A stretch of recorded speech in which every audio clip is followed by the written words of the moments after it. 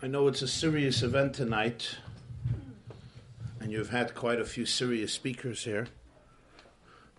So you'll forgive me if I begin with an anecdote. The Gemara says in Maseches Pesachim that Rava or Rabba, before he would begin a lecture or a shiur, he would always begin with a milsa de b'dichusa, with an anecdotal or humorous comment, so the rabbis would laugh, or badchi rabbanan, and then he would begin the shiur. There were a few reasons he would do this, but I will follow suit. So, there was a Jew and a Hindu and a politician who went hiking in Texas. And they hiked all day, and they were exhausted. And in the evening they were searching for a hotel to rest their weary bones, but none was to be found. So they knocked on the door of a Texan farmer in desperation, and they asked him if they could stay in his home for the night.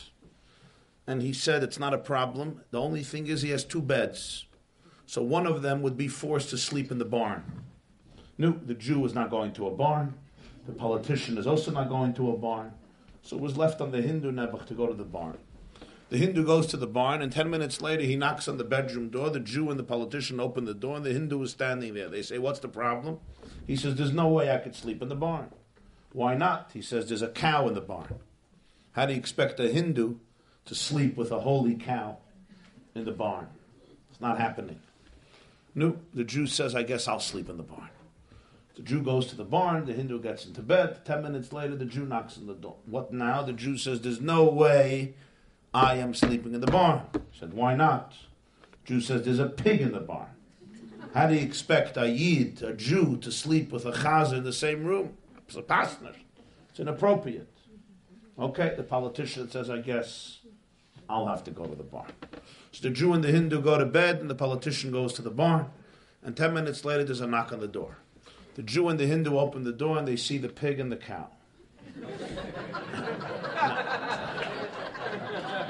Why? I share with you this... Okay, the men are just getting it, so we'll give them a minute.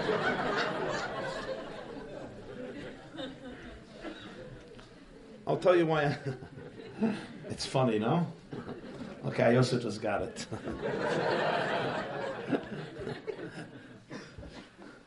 Sometimes it takes me some time. I share with you this anecdote not only because it's funny, but because the word politics has become a dirty word, and for good reason. Politicians often create the way we look at politics. But there's another form of politics, and that is politics that looks spiritual, politics that looks religious, politics that seems holy, politics that seems heavenly. Let's call it politics in the name of God.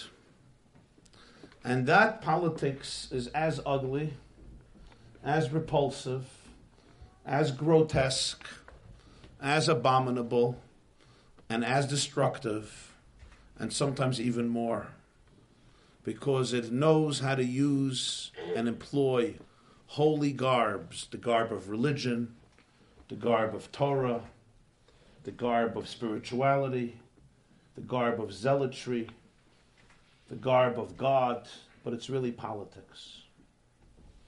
And it's important for people to make those distinctions, especially for a young generation today that cannot deal anymore with hypocrisy. I don't know why. When I was younger, I'm still a child, but when I was even a younger child, there were so many people around us that we knew were hypocrites. And I don't know, it didn't bother us so much. Sometimes the teacher told you to do something, and you knew he didn't do it himself. Some fathers would tell their children to do something, you know they're not doing it themselves. It was almost like part of the game. Today, when children see dishonesty, it drives them mad. When they see teachers, parents, educators, rebbes, who are not completely honest with themselves and with their students and their children, it turns them off in the deepest way. Generally, when they see people who are not working on themselves, people whose religion and spirituality becomes a mask for their own insecurity, their own fear, their own shame, they use religion to run away from their identity. Because remember, religion is a great crutch to run away from your identity. Somebody doesn't have a good marriage in the house, what do? Mariv, I have to go daven Mariv. It's wonderful. So secular people don't have this. In religious community, it's great. Daf yoimi. You want me to miss daf yoimi? It's wonderful. I see the women are laughing loud. Okay, I'll talk to your husband. You know, they say an old joke. The Talmud says that Abraham instituted Shacharit, Yitzchak Mincha, and Yaakov Mariv. But Mariv is really the first prayer because we start with the night. So it should have been Yaakov Mincha. Why did Yaakov institute Mariv, the night prayer, the evening prayer? So the answer is simple. Avram had 2 children. Yitzchak had 2 children. Yaakov had 12. When he came home from work in the evening, his wife Leah saw him. Said, Yaakov, Reuven hasn't seen his father in 3 weeks. Shimon hasn't had a bath in a month. Levi needs some tender love and care. Yehuda's a terrorist. Yisachar has become introverted. Zvulun, I don't even know where he is. Dan seems desperate. He's looking for things. Naphtali is running all over the place. I want you to stay home. Tell them a story tonight. Give them a bath. Cuddle them in bed. So Yaakov looked up and he said, Ma'ariv. It's time to go to Ma'ariv. If I was Yaakov, I would also institute Ma'ariv. I would also daven Ma'ariv. It's extremely easy to use Judaism, to use Torah as a cover-up for not dealing with reality, for not being truthful. You agree with me? I agree. Absolutely. Okay, if the women agree, fine. Tell my mother-in-law. It's extremely easy for people. It's wonderful. I once asked somebody a question. I said the following question. I want to ask you something. If you had to make a choice between God and truth, which one would you choose?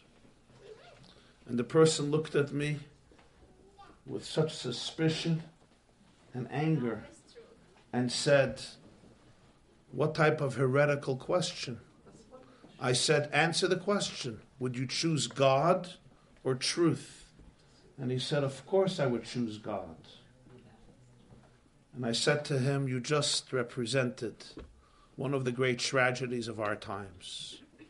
That in some people's minds, God is not necessarily synonymous with truth. In fact, God sometimes is a substitute for truth. God is actually sometimes an excuse to lie, to deceive, to hide, to repress, to cover up. Well, any religion that believes that God is not about truth and truth is not about God, this religion is idolatry. I told him you should not be a part of it. Your Judaism is dangerous. It's sickening. It's cultish. It's absurd. It's a lie. It has nothing to do with Judaism. If God does not represent the search for truth, the vulnerability to discover truth, the sacrifice to explore truth, and the commitment to dismiss everything but the truth, what type of God is this? This is called an idol. So yes, even religion can become an idol, sometimes the greatest idol. And I don't know how to say this nicely, so I'll say it not nicely. Judaism can also become an idol. Our gods could become idols. That's the God that's created in my image. And we create gods in our own image.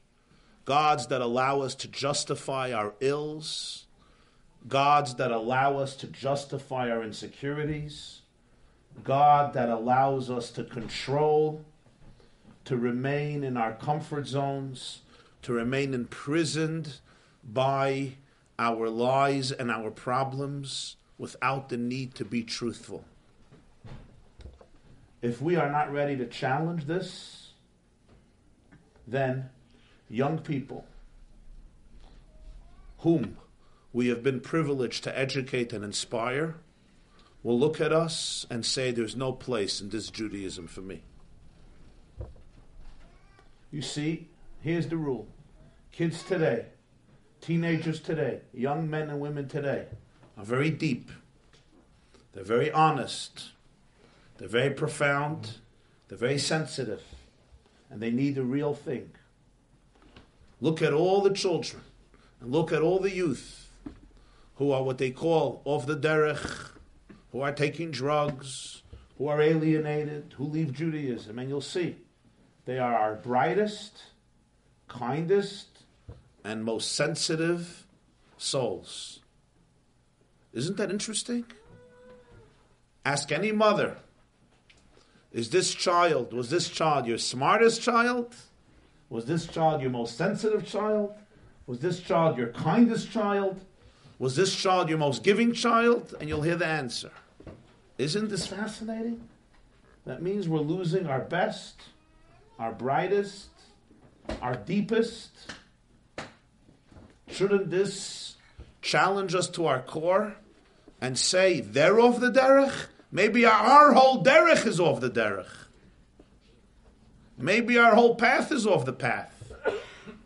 Maybe when God became something but the search for truth, and community became about everyone being in the same box, and being accepted meant cover up all truth so everybody looks perfect. So any sensitive, honest soul vomits and says, I don't want to be part of this. I'm not going to be part of a lie. I'm not going to be part of a dysfunction. And never mind when sexual abuse is covered up for decades and decades and decades, and the victims become the perpetrators, and the perpetrators become the victims.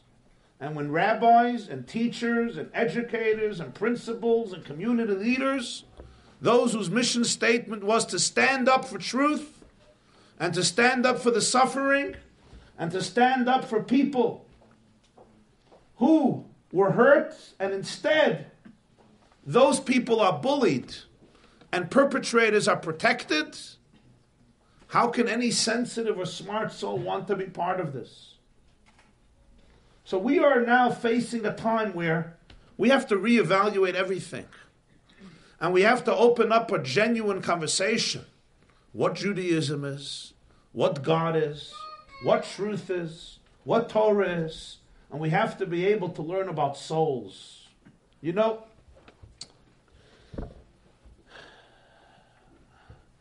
there's a fascinating line in the Megillas Esther, in the book of Esther. It's an incredible line. Of course, there are a lot of incredible lines there, but I want to focus on one that relates very much to tonight's event.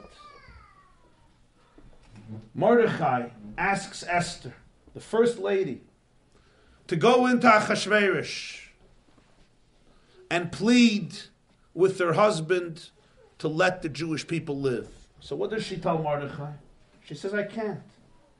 You have to know my husband. He's a madman. He's an alcoholic. He's a meshugana. He's a tyrant. You go into his room you go into his palace, you go into his private chamber without permission, you come out with a head shorter. And that never feels good.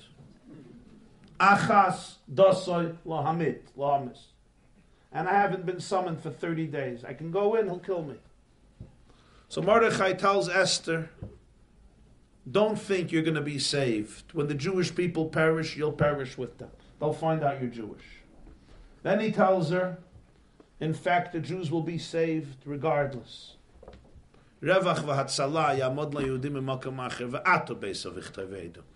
you and your father's home will be lost. And then he says a third point. And who knows if it's not for this reason that you attained your position as a queen as part of the Malchut, as part of the kingdom, in order to save the Jewish people. And commentators already pointed out that it would seem like the final argument of Mordechai should try to score a home run. And yet he goes from stronger to weaker. First he says, you won't survive anyway. Then he says, the Jews will survive, but you will be lost. And then he says, and by the way, who knows, maybe this is why you got your job. Okay. Is this the ultimate argument? Besides, he says, who knows? When you want to motivate somebody to go do a mission which requires self-sacrifice, you have to be unwaveringly confident. Mordechai has to say, and I know that this is why you got your job. He says, Mi yodea, who knows? Who knows? Maybe yes, maybe not. Esther could say, listen, you're not sure, I'm certainly not sure. Maybe I got my job for another reason. And yet, this is what inspired Esther to go into the king. And one of the explanations that's given for this in the holy books is that Mordechai was actually communicating something very deep to Esther. You know, Esther was dumbfounded. She was troubled by something very deep. And the question that was troubling her was, how did I end up in this mess? I was a regular girl, valedictorian of Bet Yaakov, or Bais Ruchel, or Bais Surah, or Bais Rivka, or Bais Chana. What's the name of the girls' school here? Sheva, Bas Sheva, Sheva, or whatever the name of the beautiful schools are here in Flushing, in Queens, or other communities. I was a great girl. My future was bright. I was supposed to get married, build a beautiful Jewish family, bake challah for Shabbos, and build a future. I ended up in the palace of this Persian monarch. Why me? How did this happen? Like, why am I here? This is a deep question. And what did the Mordechai tell her? He had 2 words for this. He said, Mi yodea. Mi yodea is not an expression of doubt, uncertainty. Mi yodea is basically, he's telling her there are some things that are higher than dat. Mi yodea, who knows? This is not something that we can wrap our brains around and say, I understand why Esther belongs in this place. You know, you look at your lives. There are some things in your life that you can explain how you ended up there. There are sometimes you look at certain parts of your life or your children's lives or your loved ones' lives and you say, I don't know. Mi yodea, I don't know. Who can understand? Who can understand the journeys of people? The journeys of souls? All these souls that have been struggling recently, all the overdoses. This is the reason we're here for today. All the people struggling, those who died, and those who survived, and those who struggle as we speak. Why did this happen to them? Why? What went wrong? Can we articulate logically and rationally and understand everybody's journey perfectly? Impossible. We have to look back and say, Mi yodea. There are things that are beyond our dat, beyond our ability to really comprehend. We don't understand people's journeys. Our job is not to understand. Our job is to create space and love for people's journeys. And yet, often in our communities, we suffer from something. You okay? I'm fine. I'm fine, don't worry. Sorry. I'm good. We suffer from something. We suffer from a malady, and you forgive me if I'll be a little blunt, the women won't mind. Okay. And that is, we have this conception that for a family, or for a person, or for a child, or for a marriage to have a good reputation, everybody has to be perfect. The only people I know who are not perfect in the Orthodox community are the people I don't know. The only marriages I know that are not perfect are the marriages I don't know. All other marriages are perfect. The only families I know that are perfect are the families I don't know. We live in this pressure of perfection, and it's a lie. You know somebody who's perfect? You know somebody who doesn't struggle?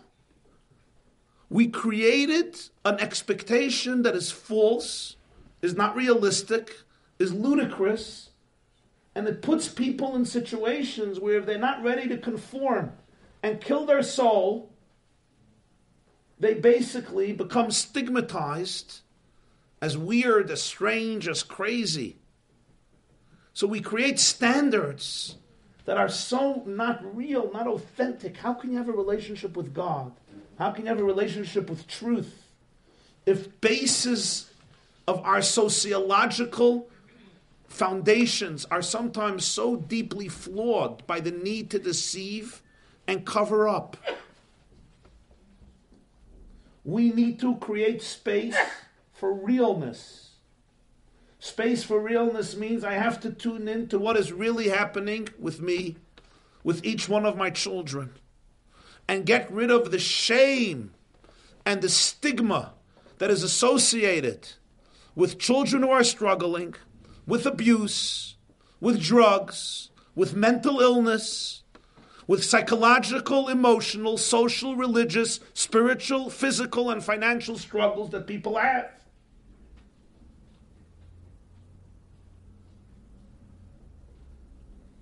Every soul is on a different journey. No two souls are on the same journey. And we have to be able to respect different journeys. We have to be able to honor different journeys. And we have to understand that we don't have to understand. Mi idea. I have to be able to respect my journey. And I have to be able to respect my child's journey. And I have to be able to respect my student's journey. And sometimes it's very mysterious. And it's very complicated. Don't minimize it. Don't rationalize it. Don't justify it. Don't reduce it. Don't make it small. See it for what it is and realize that God sends souls on different journeys. And some of those journeys are very mysterious. Look at Esther's life. It seemed like an unspeakable tragedy where she ended up. A fine Yiddish maidel, a beautiful Jewish girl. Where did she end up? In the abyss. But you know what? We're all here because of her. So I want to tell you, all these souls that we seem to look at these souls and we say, Nebuch, they ended up in the abyss. Instead of using the word Nebuch, compassion is important. But realize that our greatest duty is to empower them, to believe in them. And if you'll empower them and believe in them, you will see that the Jewish people will be saved from them. The greatest light will come from these souls, because they will open us up to truth. They will open us up to God. They're already opening us up to a more honest conversation. Another component is, there's no religion, there's no Judaism if people are not speaking honestly about life. We get up at these beautiful places and we say, I want to share Dvar Torah. Stop sharing your Dvar Torah. Talk truth. Everyone has Dvar Torahs to cover up for everything. I'll tell you a nice vart. Do they use this expression, a nice vart? Yes. What do they use for vart by Bukhari Jews? What's the word for vart? Huh? Paraslopa? Okay, I won't try. We have Verta, we have insights, we have Torahs. What we need is raw truth. We need Torah's Chaim. We need raw truth, real life. You know, Purim is named Purim because it means pur. Pur is a goral, a lot. Because Haman cast lots. It says in Zohar that Purim is like Yom HaKippurim. Yom HaKippurim is like Purim. Why? Because Yom Kippur, the high priest also cast lots. He took 2 goats, and on one goat he put the word La Hashem, and another goat the word La Azazel. And one goat was offered in the Holy of Holies, and the blood was sprinkled there, and another goat was sent to the Azazel mountain. We call it in English the scapegoat. So the Mishnah says in Tractate Yoma, chapter 6, that the 2 goats had to be identical. The way they looked, in their height and in their value. You ever saw 2 goats identical? They had to be the same height, the same face, and the same money. So Hashem says it had to be twins. 2 goats identical. What's the meaning of this? Why? What do we care if the 2 goats are not identical? I'll tell you why. Sometimes you look at 2 goats, 2 souls. One ends up in the Holy of Holies. And you know where the other one ends up? On a cliff. In the abyss. And you look at the 2 goats and you say, he must have had good parents. He must have had abusive parents. This goat must have had a functional home. This goat had a dysfunctional home. This goat was taken to therapy when he had a problem. This goat was molested and nobody looked at him. And sometimes we're right. But the Mishnah says no, sometimes the 2 goats are identical. Sometimes they're twins. Same father, same mother, same therapy, same height, same look, same money, same blood. Damim was put into both of them. They both had a wonderful education. They both had caring families. And one ends up in the Holy of Holies and one ends up on the Azazel mountain. Why? Why? You know what the answer is? It was a goral. You know what a goral is? A lot. Miodeya. I don't know. A lot. Like lottery. Goral, Purim. Miodeya. It's higher than das. I don't know. Manoyim ashreinu matoiv chelkeinu umanoyim goyraleinu. I can't understand. I don't know why souls go through certain things. I know my job is not to understand. My job is to be present, to empower, to believe in them, to be able to be open with the challenge and to be able to really address it. All of you have children, all of you have students, all of you have nephews, nieces, grandchildren, friends' grandchildren, communities. As parents, as educators, as rabbis, as teachers, as mechanchim, as mechanchos, as people, as laymen, as businessmen, whatever, or women, whatever field you're in, whether it's connected to you personally or not. The era has come to stop stigmatizing people who have challenges. Good people have challenges. And let me tell you a secret. Deeper people have greater challenges. More sensitive souls have much deeper challenges. Not because they're not good, because they're so good. Depth creates challenge. Yosef Das, Yosef Machov. King Solomon was a wise man. He said the more perceptiveness, the more agony. It's just how it is.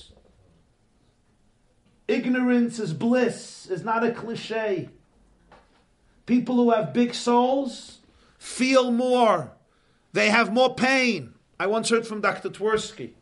He said, I asked him, what did you learn from 60 years dealing with addiction? You know what he said? That addicts are the most sensitive among us. He says, everyone has pain, but they are too sensitive and they couldn't brush off their pain and move on because they're too deep and they're too sensitive and they needed much more in order to dull their pain, and hence they fell prey to addiction. So when I look at an addict, I can say, look what a destructive life he or she is living. And I'm right, but there's something so much truer. Look how sensitive this person is. And if I cannot provide that love, that sensitivity, if there's no space for these types of souls, what are we doing with them? Where are we sending them? And why are we denying challenges and problems that people have? Because our neighbor may find out. I asked the father, why did you send this boy to this school? You know that this school is not for him, it's going to kill him. You know what his answer was? What are people going to say if they hear that he ended up in that school? I said, wow, and you call yourself a father? You're sacrificing the future of your child because what the neighbors are going to say if he's not in this school. I asked another mother, I said, I don't understand. Why did you marry off your daughter to this fellow when you know it's not a good shidduch?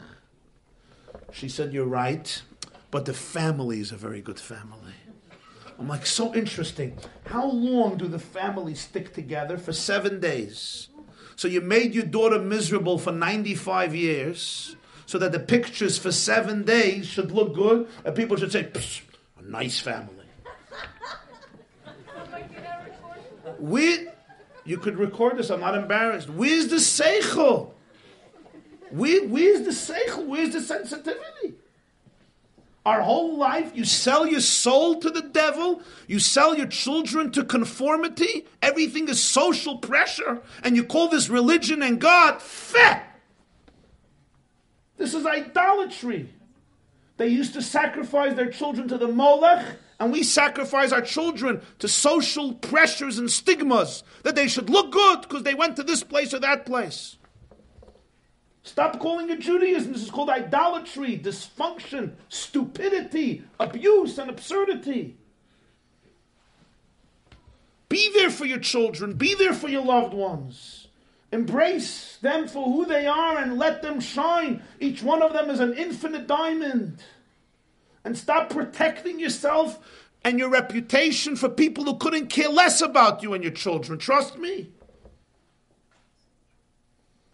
We talk about God and God and God and God and God until it comes to anything that has to do with truth and honesty.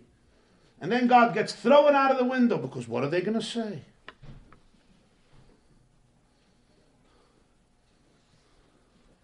What is another approach? I don't understand Bukharish. What should I tell you? I said in English. Oh. I said, what is another approach if not God? What is another way to talk to people? I don't care if you talk about God. Just don't create a God that is an idol.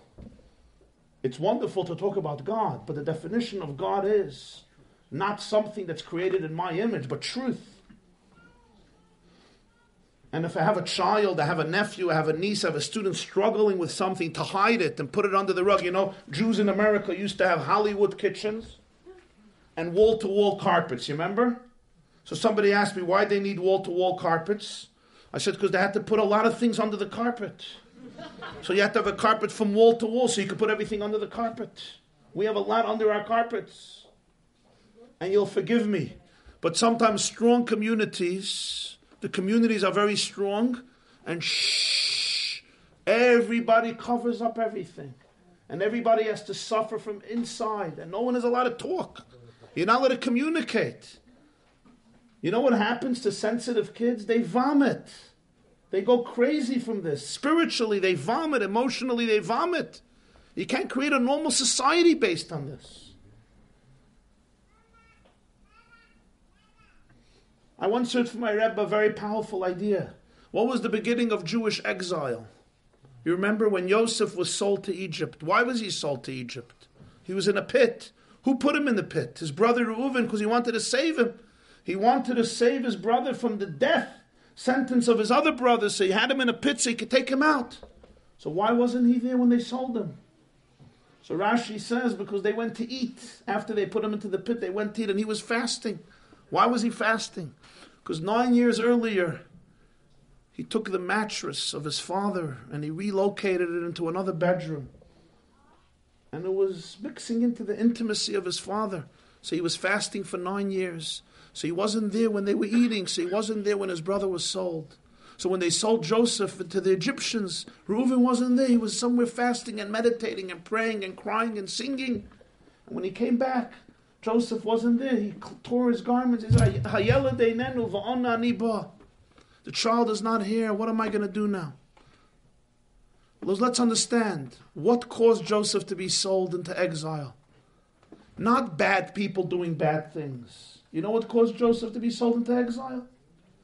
A brother who was fasting in order to perfect his character, in order to do tshuva, in order to do repentance, and therefore he wasn't present. In other words, the beginning of exile is not bad people doing bad things. The beginning of exile is when holy and spiritual people are busy fasting, praying, and perfecting themselves, when there's a Jewish child languishing in a pit.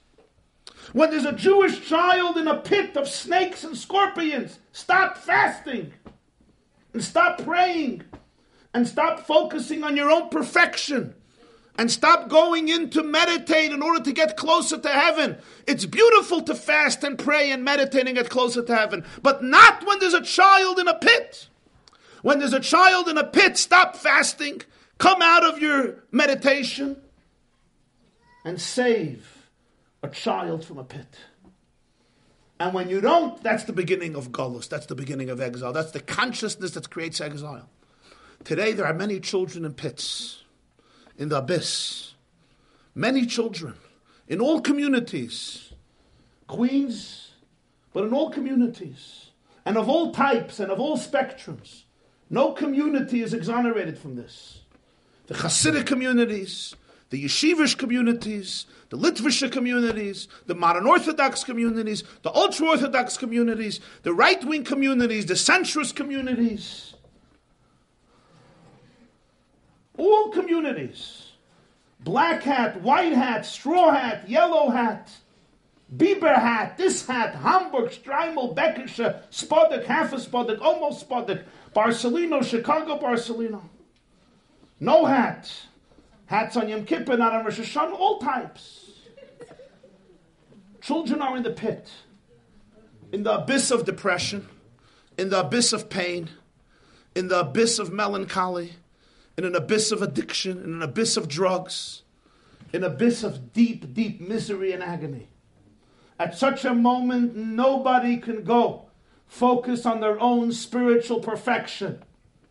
When Yosef is in a pit, at such a moment, I have to go down and help extricate him or her from the abyss. How? The first thing is by stop denying it. Stop making believe it's not a problem. Stop saying, in my family it doesn't happen. First of all, why don't you find out what's happening in your family? Second of all, why is a nephew not called family? Why is a neighbor not called family? Why is a community member not called family? The first thing is, let's stop denying it. The second thing is, we need to be humble. We need to be able to become vulnerable. We need to be able to strip ourselves from our ego. It's not easy to reevaluate our priorities, let's face it. These kids put us through the ringer and they shake us up. And sometimes we look in the mirror and we don't recognize ourselves. But you know what? They say that the Chinese survived 5,000 years. You know why? Because the same character they have for the word crisis, they have for the word opportunity. But in Judaism, it gets better. Do you know the word we use for a breakdown in Judaism in Hebrew? Mashber. What else does mashber mean? A birthing stool. A birthing stool. Every breakdown, every crisis can become a springboard for rebirth. Every challenge can become an opportunity for a new discovery. Yes, it's humbling. It's challenging. It's painful. The seed has to decompose in order to germinate and become a tree. That seed was wonderful. You put it in the earth. It goes through decadence, but only that way can it become a tree. Our seed also has to decompose. Because we are sometimes so oblivious to what's going on. We really need to be shaken up in a washing machine. Sometimes I feel like I and others have to be put into a washing machine, spinned around. Thank you.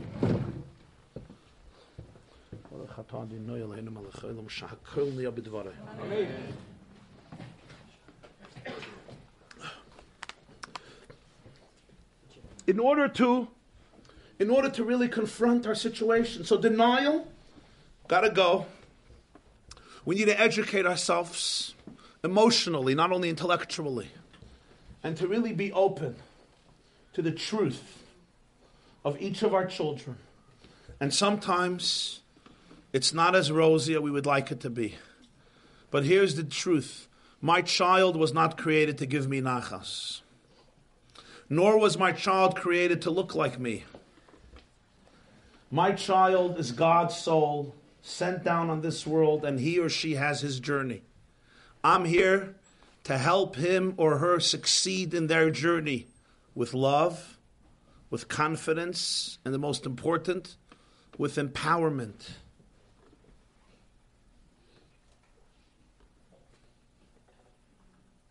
They say there was a Chinese lady who would go every day with two buckets to the river, fill them up and bring them home. One bucket was complete, the other one had holes. She was very poor, so she couldn't afford to get a new one. So when she came home each day, one bucket was filled with water and the other one was missing half of its water. One day, the broken bucket opened up its mouth and spoke to the Chinese woman and said to her, "It's not fair. I'm so jealous of my friend.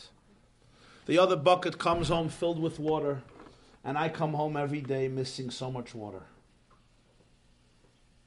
And the Chinese woman tells the broken bucket, "Tomorrow when we come back home, look at your path." And when the bucket looks out, it sees plants, flowers, lilies, roses planted along its path from the river to the home. It says, "What's this?" And the Chinese woman says, "When I obtained you, I knew about your defects. I knew about your blemishes. So I planted all of these flowers on your path. So each day, as we're going back home and your water trickles out of your bucket, you get to water all of these flowers and all of these plants, which gives our home so much fragrance and delight." Very often, we look at different people. Some buckets seem complete, and some buckets are filled with holes. Sometimes we look at our own buckets, and they're filled with holes. And we ask ourselves, couldn't we have been wholesome? Why do we have all these defects and blemishes? But you know, when God created you, He knew exactly the holes in your bucket.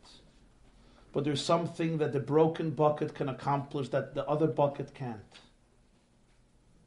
The water that trickles out of it creates plants and flowers and roses and smells that the other bucket can't create. So instead of asking yourself, why me, or why my child, or why this one, or why that one, that question won't help them. A much deeper question is, how do I allow this bucket to maximize its unique destiny, its unique calling, its unique mission? A few months ago, Leonard Cohen died. And I believe he once sang and said, "When I was young, I worshipped perfection. Now that I'm older, I search for things that have cracks, because it's the cracks that allow the light to come in." Our communities are cracking. There are cracks everywhere. But if you tune into the cracks, they will allow the light to come in. People who are perfect have no light coming in. Cracks allow the light to come in. They allow real light to come in. Cherish cracks. Cherish the cracks in your life, even though they're painful. Nobody likes cracks. We like perfection. But it's the cracks that open us up to truth. They open us up to God. They open us up to our soul. They open us up to a life that's free of judgment, free of judgmentalism, free of bias, free of politics. They open us up to depth. They provide us with wisdom. They provide us with perception and with a lot of perceptiveness.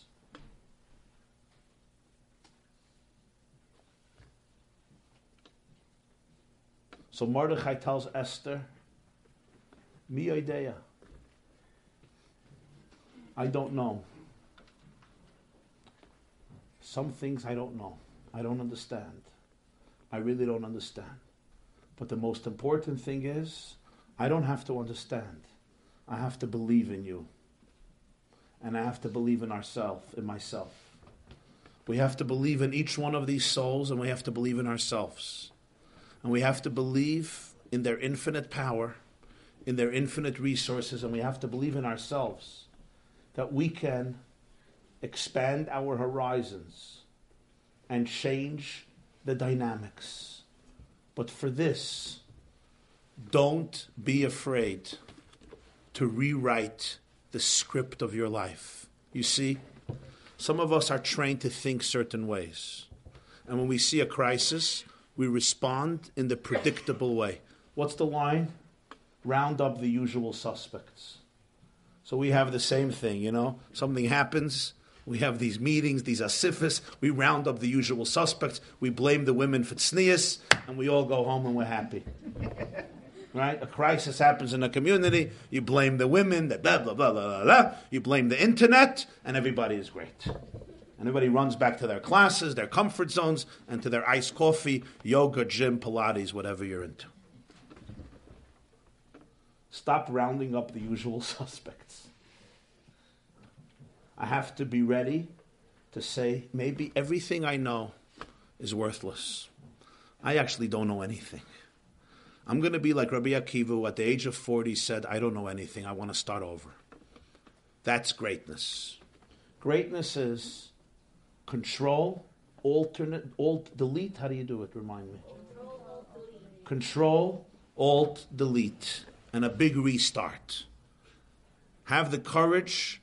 You know, the Sfas Emes writes there was a Jew known as the Yid HaKadosh. You ever heard of the Yid HaKadosh? He's one of the greatest Hasidic masters. Why they call him the Yid HaKadosh? Every Jew is a Yid HaKadosh. Every Jew is holy. You know what he said? He said because the Yid HaKadosh had the courage that every day he became a Jew again, just like a convert. Every day for him was like a conversion. The Judaism of yesterday did not work for today. That's what I feel like where we are today. We have to all convert to Judaism. And those who are Jewish for many years need it even more. And those who are Jewish for 2,500 years, you know what I'm talking about? Communities that are here for 2,500 years, they actually need to convert. Because we're so used to our old gods, we get stuck. So I have to be able to say, you know what? Let me learn a new approach. Maybe I don't get it. Maybe I really did not get it. The whole way of educating people by not communicating with them in a real, honest, powerful, loving way is ineffective today. Methods that some of us thought were excellent and impeccable are turning out to be a mockery and futile and ineffective, at least for many. I can't say for everybody, but for many. In general, today, you have to treat children not so much like children. We treat 9-year-olds as though they were babies. Today, already at 6, they're teenagers. 7-year-olds no more than their 90-year-old grandmothers. This doesn't mean children are not children, but it means treat your 9-year-olds with deep intelligence and respect because they understand everything. Never mind your 11-year-olds and 12-year-olds. Talk to them. Listen to them. Communicate with them. Go out of your space and go into their space. Spend time with them on their terms, not on your terms. A father comes to me and he says, my son doesn't want to spend time with me. I said, okay, I also don't like spending time with you. What's the problem? I didn't say that, I just thought it. I was thinking, I'm waiting for this meeting to be over, so I don't blame your son. I'm like, well, what type of time do you offer your son to spend with you? He says, I always ask him to learn with me, and he never wants to.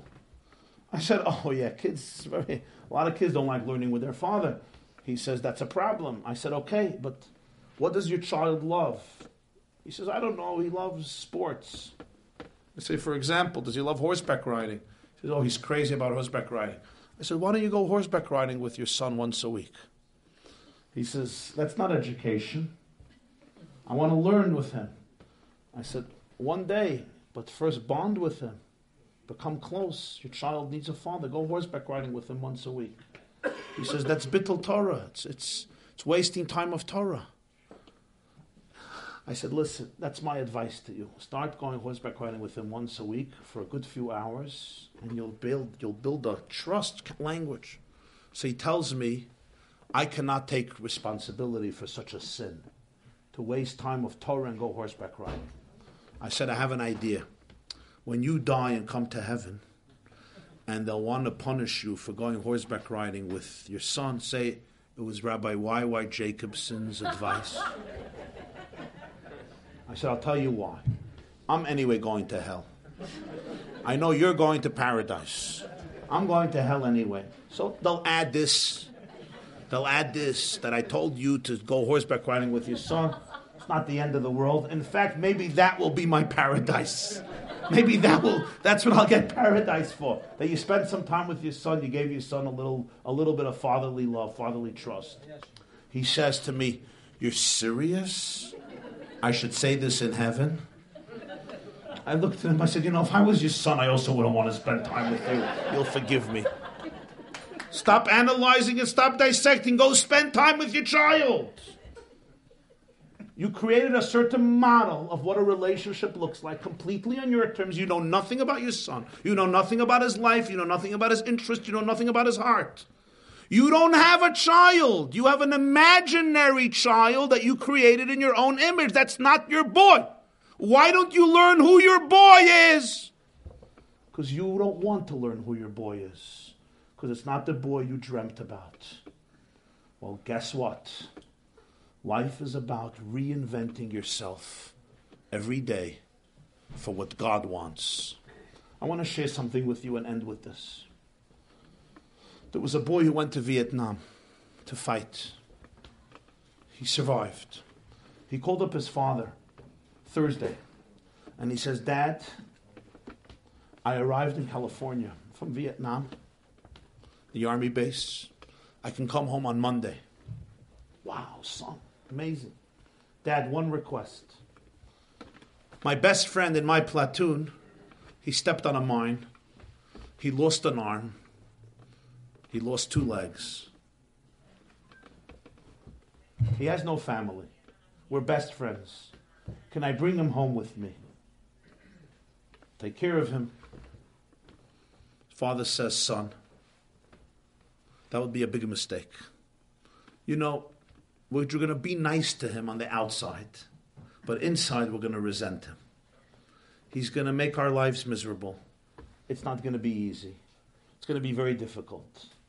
He says, "Dad, I promise you're going to love this boy. He is the sweetest, brightest, most charming kid in the world. You're going to love him." He says, "Son, I don't have a doubt that I'm going to love him. But internally, I'm going to hate him. Internally, I'm going to be miserable because he's living in my home. This is not my responsibility. It's the government's responsibility. They will put him in a home that can help him. They will pay for him. You can go visit him. But we don't want such a person in our home. It's really not going to work. Your mother and your father are going to despise it. I'm telling you the truth." He says, "Daddy, thank you." Hung up the phone. So that Sunday, the father gets a call. It was the police. And the police said that there was a soldier who came back from Vietnam and he took his life over the weekend. He jumped off a roof. They think he may be related to him. If he could come identify the body. So he came and he identified the body. It was his son. And he saw that his son was missing the arm and the 2 legs. His son was not talking about his best friend. He was talking about himself. This is a story someone sent to me. I'm not here to judge anybody in the world, especially not a person who has his own challenges. And as the Mishnah says, never judge anybody until you don't reach their space. Until I don't wear somebody else's shoes, I don't judge them. And since I never wear anybody else's shoes, I barely fit into my own shoes, I don't judge anybody. But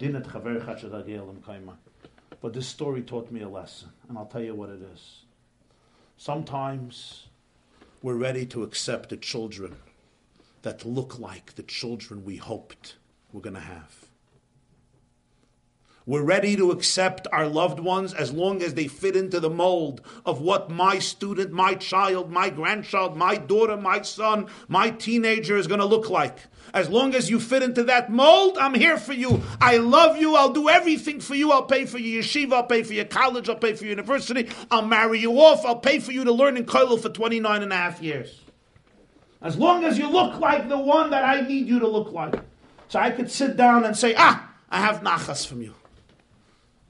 The moment my child looks different, the moment my child is on a different journey, suddenly the worst in us comes out. I have no space for you. Some parents will throw their children out of their homes. Some parents will keep their children in their homes, but they will resent them and they will have only a negative attitude towards them. But there comes a time in your life when I say to you, ask not what your child can do for you. Ask what you can do for your child. And ask not how everything fits into your picture or my picture. My question has to be, how do I transcend my comfort zones and say, I'm going to be here for you? I know it hurts, and I know it's painful, and I know it's not the journey I wanted, and I know it's not the journey that I expected. But let me tell you something, my dear friends. If you go on this journey, it's not only your child who will be saved. You will also be saved. It's not only your child who will find a new life. As hard as it is to believe, you will also discover a part of yourself and a part of God that you never knew about. Thank you very much.